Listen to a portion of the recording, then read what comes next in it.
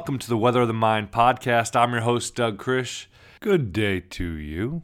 Today's topic, this little light of mine. Today's image, the candle. A little candle burning in an otherwise dark room. And we're sitting, or you're sitting, or I'm sitting in that room with the candle. Maybe we're sitting together, maybe we're sitting alone, maybe we're with our family. But we're experiencing something between darkness and light. It's like our own little dawn or dusk, some sort of magical in-between space, some magical in-between hour. The image of the candle. There's a famous old quote that goes, "It's far better to light a candle than curse the darkness." But it's far better for us to light a candle than to curse the darkness. So I guess in today's podcast, there's not so much a thesis as much as there is some imagery to share. Maybe the thesis is the darkness is important. The darkness is just as important as the light. Half the world is light, half the world is dark at all times. Light and dark, the two sides of things, the yin and the yang in this sense. And it's important, I think, for us to be in touch with both the light and the dark. And the dark might represent confusion and fearfulness and depression and down, but there's wisdom there, there's insight there, there's balance. I've often been told and have shared that insight and have come across it in reading that in the darkest times we're able to discern the guiding light most clearly. And I think there's real truth to that. Certainly in my darkest days emotionally, when I've started to see that light, sometimes in your life you're swallowed by darkness, but then sometimes you see that light and it's just certainly appearing.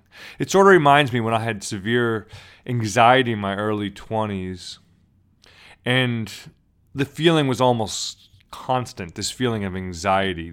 There was alarms going off in my emotional system as I see it now. I didn't know what it was then. It was just tossing me to and fro. But for weeks, it was this constant confusion or this constant anxiety, this stress. Well, maybe we can even use the metaphor of darkness to play, to make a parallel with today's topic. But then all of a sudden, there was a little bit of brightness. The realization that, hey, I felt pretty relaxed during this last hour. And it was just that 1 hour, or just that one little bit of time where I just started to know just a calmness, a relaxation. So back to the image. The image of a little candle in a dark room. And I encourage you to not just picture this image in your mind, but try this image out if you don't already. This winter, spend time with candlelight. Create that dusk in your room. Build that nest. Winter is the nest building time of the year. You need a place that you can retreat to and just recharge your batteries. Take a music break. I found a really perfect little music sample. This song is by Odetta. She is one of the major musical voices of the American folk revival of the 50s and 60s, and one of the major singing voices in the civil rights movement. Odetta singing This Little Light of Mine. This little light of mine, I'm gonna let it shine. There's a little light of mine, I'm gonna let it shine. There's a little light of mine, I'm gonna let it shine, let it shine, let it shine, let it shine. Yes, there's a little light of mine, I'm gonna let it shine, shine. There's a little light of mine, I'm gonna let it shine. There's a little light of mine, I'm gonna let it shine.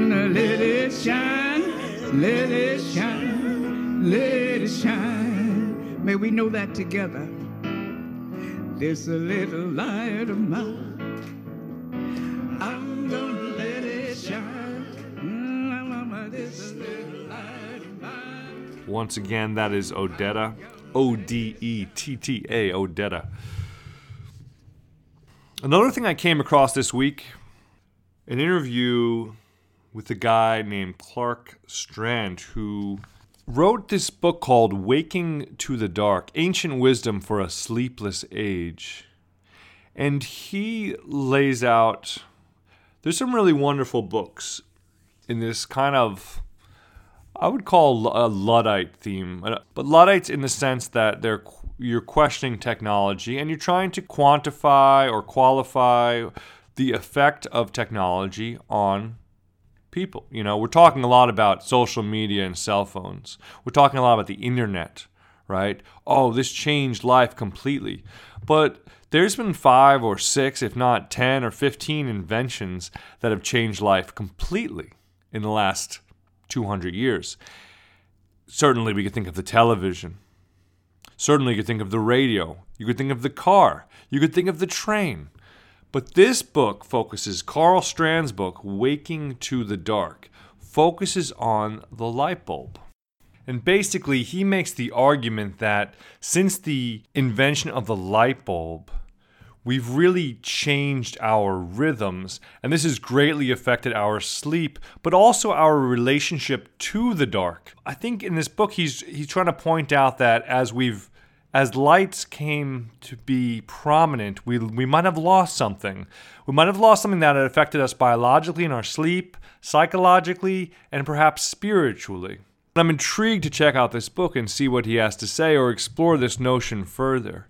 But it kind of reinforces the main point of today's show, or hopefully adds another image to play with in this show, and that is really thinking about light and dark.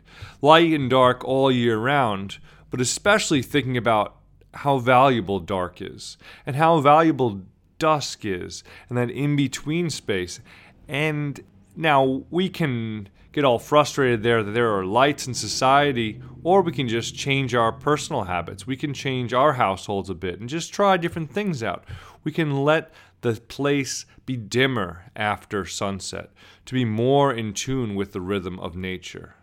Again, you could have some light, you could have candlelight, you could have some dim lights. Again, I'm just brainstorming experiments. I just encourage us to not just engage intellectually on this podcast, but really stimulate experiments. And if you try things out and you got results, call into the show. We'll get you on the pod.